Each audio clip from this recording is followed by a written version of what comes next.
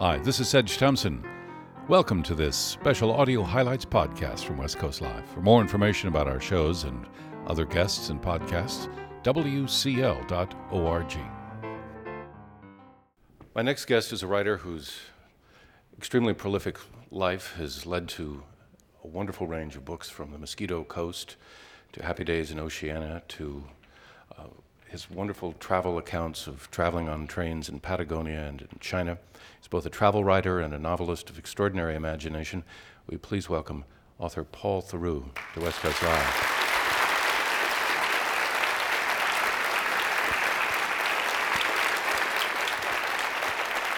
Thank you very much for coming here.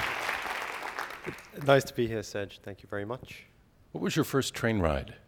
First train ride I remember very distinctly. That's a funny question. This book's about food, but my first train ride was when I was 7, and I went from Boston, Massachusetts to Hartford, Connecticut. My parents put me on the train.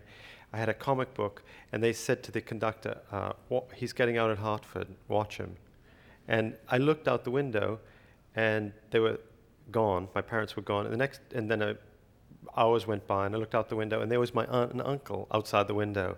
And I thought, this is great. You just sit here, and no one's arguing, no one's complaining, no trouble. You just sit there. It was a wonderful ride. It was a summer day. That was the first experience of seeing tobacco growing. We got out the train, and tobacco was grown in Connecticut. I saw a tobacco leaf. My aunt said, "That's a tobacco leaf." And did you want to pluck it, smoke it? Changed my life. No, I put it in the back seat of the car. She said they dry it. I put it in the back seat of the car, and I thought I'm going to dry and cure this tobacco leaf. 20 years of my life I was drying and curing tobacco leaf, stuffing my mouth with them. Smoking is great. Smoking is great, by the way. Did you ever smoke? No. It's great. Have you given it up? I gave it up. But non-smokers always say it's horrible, and it is horrible. It's horrible for non-smokers, slipstream smokers, and it's fatal. It gives you cancer. But when you're doing it, it's wonderful. That's why it's hard to quit. How long ago did you quit? I quit when I was writing The Mosquito Coast. I was typing The Mosquito Coast, and I just smoked a lot. I smoked a pipe then, and my skin was suppurating through my skin. Also, I was developing what Millroy, the magician, called smoker's face. You could look at my face and say, you can see if 5 people, if there's a smoke, you say, that one smokes. Just, it shows on your face because your circulation's diminished. And you have this papery look on your face. So I was getting smoker's face, 1981. So when did you start to eat a lot then? No, I got interested in my body, though. I mean, it's interesting. I thought, okay, I gave up smoking. This is willpower. My body is going to be my hobby. From now on, my body is going to be my hobby. And I'm going to put things in it and see what happens. And I'm not smoking, but I'm going to just try. So I began stuffing things in my mouth and saying, that's interesting. I feel a little more energetic. Eating certain kinds of food, high fiber food. I'm talking about food now, not other things. And I began experimenting with my little body. And it really interested me how I gave up meat, for example, and then I gave up dairy products, and I gave up fish, and I was just eating, macrobiotic food, and it does have a definite effect. And I began to see a connection between health and food. Now I know that's a pretty obvious thing to say, but the food that I began eating was Bible food, and the food mentioned in the Bible, and it struck me that there really is a strong connection between the food that the Bible says you shouldn't eat, like the food in Leviticus, and stuff that people do eat in the Bible, loaves and fishes, and the bread that's mentioned in Ezekiel. The recipe for bread is in the Bible, right? Oh, there's a good recipe for bread in the Bible. It's in Ezekiel chapter 4, verse 9. I'm not religious, by the way, but I tell you, yes. But you have the Bible up there on the shelf with your Rombauer and Julia Child? Yes, I do. And have you made the Ezekiel bread? Yes, I made it. I cheated. I made it in a bread machine. And I put a little yeast in it. Yeah. So not totally unleavened. No, it's not totally unleavened, but a lot of laughter with bread machine, but I got this bread machine 2 years ago, and I haven't bought a loaf of bread since. And you make the very healthy bread. I mean, your new book, Millroy the Magician, is about a man who believes that Americans, and indeed people around the world, are killing ourselves by what we eat. And this man has magical powers. He can turn people into greasy gollops and globs of chicken fat. He also likes to look at the contents of his stomach after sort of regurgitating it through a nasal tube. Is this this must have been part of the fascination of your body and how it processed food. Yes, as I said, my body was my hobby. His body is his hobby. This thing about looking at the contents of your stomach, I saw do you know Frank Harris, My Life and Loves, him? He wrote a quite famous at the time. It, I guess, didn't get to San Francisco, but he got to San Francisco. But My Life and Loves by Frank Harris, and he was a biographer and a man about town. He used to take a tube and then empty his stomach and just look at it and see, well, this is breaking down nicely. Now that's I'm going to stop eating that. I know it's fairly revolting, but he did it. And these are the adult equivalent of science fairs. right. It is very true. And but my character is seriously interested in food and says Americans that virtually everything Americans eat is carcinogenic. We eat very bad food, and we eat too much of it. And then when we see a country with a problem, Somalia, Kenya, I don't know, Ecuador, or Bosnia, send them food. What those people need is food. Send them food. They need some food. Send them some food. The idea of sending guns or food is quite a big thing. And food as an answer, rather than a problem in itself, is kind of an American obsession. So I thought I would go into that. As a novelist, did you ever think that you would run out of being able to describe food in any way? I mean, food as a topic, food as a... When you started the book, did you see that there would be a 400-page novel filled with humor and magic ahead of you? No, I didn't actually. You could go on. I could go on a lot longer, I suppose, about food. I wrote about food in the Mosquito Coast. I wrote about it in Chicago Loop. I think this is the last word about it. But the idea of food. Millroy says, "I don't eat anything with a mother. I don't eat anything with a face. I don't eat anything with legs. Nothing with a face. Nothing with a mother." Those are words to live by. And words that you practice now. Yes, I do. Yes, I do. And it's the person you see before me, you, is a result of that, yeah. I'd like to hear a bit of Millroy the Magician to get a flavor of this. And this is when your magician character has gone to audition to be on a children's television show in Boston. And he encounters one of the producers, and he's able to decipher something that's going on in the household. Yes, he's talking to some people on a television. He takes over a television show run by a man called Mr. Phyllis. Mr. Phyllis is a kind of wicked little guy who patronizes children. Mr. Phyllis. But anyway, so Millroy's talking to the producer and says, "I've got an uncanny feeling that your birthday is October 22nd. "Right, that's amazing," Miss Spittler said. "How did you guess?" "It's not a guess. I knew. I'm psychic. You probably hate that word. But it's my birthday, too." The woman was so pleased, she patted the chair beside her and said, "Tell me more." "You're so kind," Millroy said. "The number 3," he was wagging his fingers in the air and squinting as though he were getting signals from the sky. "I'm receiving the number from your pulsations. 3 has a strong meaning for you." "I have 3 children," Miss Spittler said. "The 3rd one," Millroy said. "You're very concerned about your 3rd child. I am receiving a T." "His name is Thomas," the woman said. "Yes, that would be it," Millroy said. "I am sensing a sharp pain in the stomach. Here." And he touched the front of his shirt. The woman said, "My son Tom has been diagnosed as having diverticulitis. I haven't slept since I heard. I almost didn't make it here today, and I'm supposed to be running your audition." "It's very important that you came today and that we met," Millroy said, and he took the woman's hand. He had once held my hand that way. This is narrated by a 14-year-old girl. He had once held my hand that way. She's a kind of sidekick, nothing wicked happening here.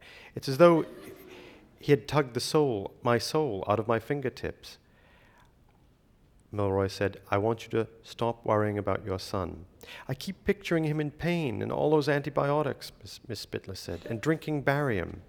"I can feel that," Millroy said, closing his hand on her fingers, "but you need a second opinion, your own opinion." "All I know is the doctor told me I don't know anything about diverticulitis." "Your doctor is overweight," Millroy said. "Why would he care about bulgy pouches in his colon?" The woman said nothing, but she was looking slitty-eyed and probably thinking, "Yes, our doctor's kind of fat." Millroy said, "Massive gas buildup, rectal tenderness, constipation, crampy gut, nausea, bloating. Tom's had just about all those symptoms."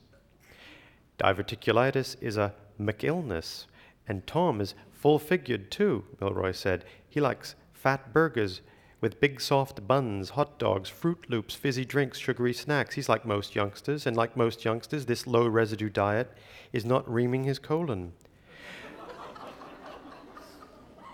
The doctor has him on antibiotics. Bitter herbs, sound familiar? Numbers, the book, the Bible, 9/11. The inner bark of pau d'arco is a natural antibiotic. Boil it and get him to drink buckets of it. After the inflammation has eased and his colon's open, get some whole food into him. He needs fiber. He needs garlic. No sugar, no fat." Millroy had lowered his head and was looking into the woman's eyes. "Diverticulosis is precipitated into full-blown destructive diverticulitis by diet, too much junk food, not enough roughage. And if Tom is ill," and then he's interrupted, and that's about it.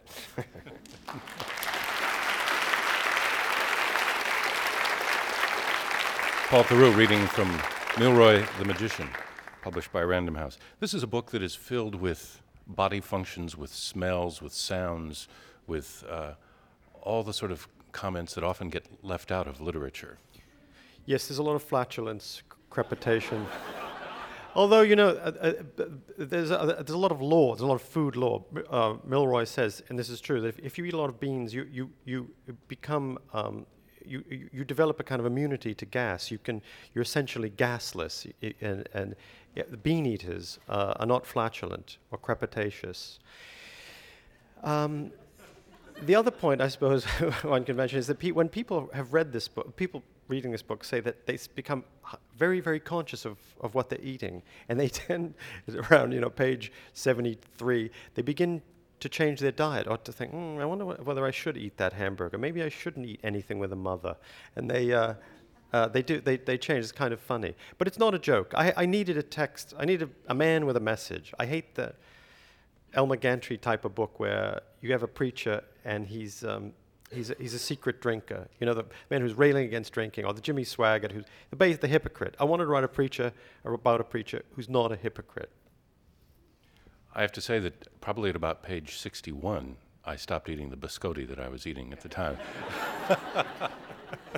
It's very persuasive. I'm not sure what I'm going to do for lunch today. But also the idea of having a magician. I mean, in a way, a writer is a magician. I mean, you have this magician stabbing people with swords and baskets, and of course no one's hurt, and people disappear, and it's one of the most credible magicians I've come across in theater and literature. But there's also something about being a writer where you're a magician. I mean, you can do this at the typewriter. That's nice of you to say, but there is sort of there's a way in which a writer transforms things. But mothers are magicians. I was thinking there's something about being a mother.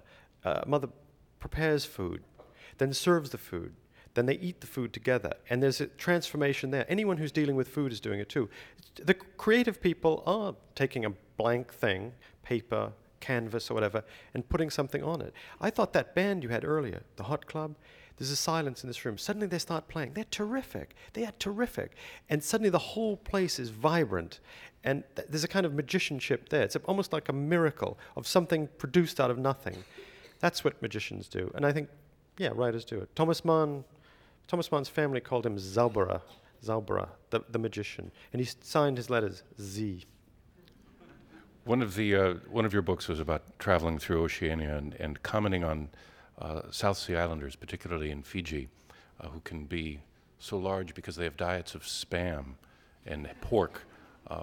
Did you ever find exceptions to the sort of Western influence of cuisine in the South Seas? There are exceptions. The strangest thing is that where people eat spam, they have a cannibal past. It's as though spam is a kind of substitute.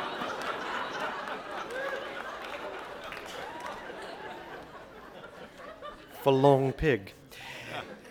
Short pig. Anyway, the great exceptions, yes, in the Trobriand Islands off the coast of New Guinea, they have a kind of Pritikin diet. Yeah. They're very healthy people, but they die young for other reasons, malaria and bacterial infections. Do you, when you set out to write a travel book and spend weeks and months on the road or on the rails or on the seas, is it about escaping, or is it about trying to find something?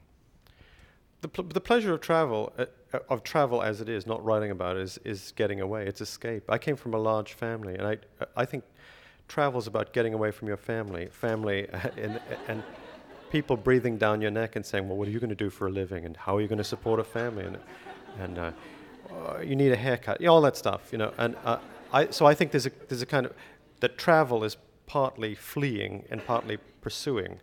It's also being in a nice place. It's sometimes just about sitting under a tree reading a book. I was recently in Sardinia, and I thought, I'm in Sardinia, but I was reading. I wasn't writing anything, I was just reading. I thought, this is a great place to read. Granted, it's kind of hard to get to Sardinia. I took a ferry from Corsica, and I had taken a ferry from France to Corsica. So I'm sitting in the middle of Sardinia just reading a book, and there was an African there, and I said, where do you come from? And he said, Senegal. I said, how long? It's a little town. How long have you been here? He said, 3 years. We're talking Italian, but I said, so you ever get home? He said, yeah, when I sell, he was selling trinkets. I said, get back to he said, I miei mogli. I said, did you say mogli? How many mogli? 2 wives. They're in Senegal, in his village. He's got 6. He said, how many kids? Poco, 6. Anyway, yeah, I was reading. He was selling trinkets, and I think it's a guy from Senegal, guy from Medford, Massachusetts. We're both there. That's what travel is to me. Each of you trying to get away from your families. I guess so. Yeah. The traveling takes up such an enormous chunk of your life. You conclude your book about riding across China on the train by saying it had become more than just travel. It had become a significant part of your life. Are you aware when that transition is made? It happens, this transition, that's very, very astute of you to remember that, because that's what it is. I'm joking about travel, but not entirely, that there's a way in which travel is a process of life. And the same thing is true with writing. Sometimes people they talk about writing, and their view of writing is that writing's a job. It's something that I do, and then I get really sick of it, or I'm not making enough money, I do something else. But actually, I don't distinguish between... Writing is just something that I've always done, and I've never regarded it as work. It's certainly not work. And travel's not work either. It's something that I've done. I don't want to be too sort of cosmic and mysterious about it, but a trip can take you over, and it then becomes... When I was traveling around China and making notes for a year, between 1986 and 87, before the Tiananmen Square massacre, and I felt that I understood the place. And when the book came out, people were saying, he doesn't like the Chinese. He says they spit all the time. The Chinese national anthem, people hoiking. And I said, I thought I couldn't understand. I was there, these people are in New York City reviewing, and he doesn't seem to like them. And then the massacre at Tiananmen Square happened. Then everyone was down on the Chinese. And I thought, people were very hard on the Chinese after that, and very easy on them before. But people were just talking about reforms, and I felt just by being there, when you're a traveler and you're around, people tell you things. They say, by the way, they might tell you a confidence, and they say, when you go away, will you tell people, these reforms aren't going fast enough, or we're sick of this, that, and the other. And you're not a tourist. You're not just sort of like a kamikaze bombing in there and looking for something. You're really just wandering aimlessly and grinning like a dog. One of Millroy the magician's wishes is to become anonymous, become hidden. And it strikes me that that's a risk for you as a writer. If you're too well known when you travel, you lose that quality of anonymity. That's true, and it's probably the worst thing about travel when people recognize you and they start telling you. It's like being in any situation where people say, "What do you do?" And I say, "I'm a writer," and they say, "I got a story for you." Boy, do I have a story for you! And they, rather than the story that they're deliberately telling you is different from the one that that they should be telling, or that you might be eliciting from them. A writer shouldn't be the center of attention, and a travel writer shouldn't be someone. I don't think any of us should be someone. It's better to listen and perhaps ask questions than be talking all the time. So it's not helpful. When I in the Pacific, when I was recognized, I always thought that was an interruption of what I was supposed to be doing. So book tours are kind of in that netherworld between sort of traveling anonymously and being recognized and not, and having to answer questions rather than get to ask them. Yeah, well, the book tour is a function of the publishing. Where we write our books, and then they say, "Okay, get out there, Paul, and sell it." And sell it. Times are hard. It's recessionary times, but it's not bad. You're asking me questions, and everyone's being patient and listening.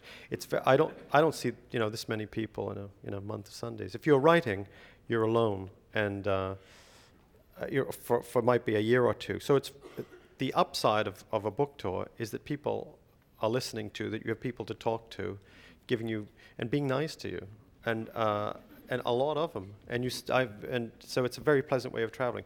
It's hard to continue writing. If I'm working on something, your life gets put on hold. So that's the bad part. Paul Theroux, author of Millroy the Magician and squillions of other books, many of which have been made into major motion pictures. And thank you very much for being a guest on West Coast Live. My pleasure. Paul Theroux.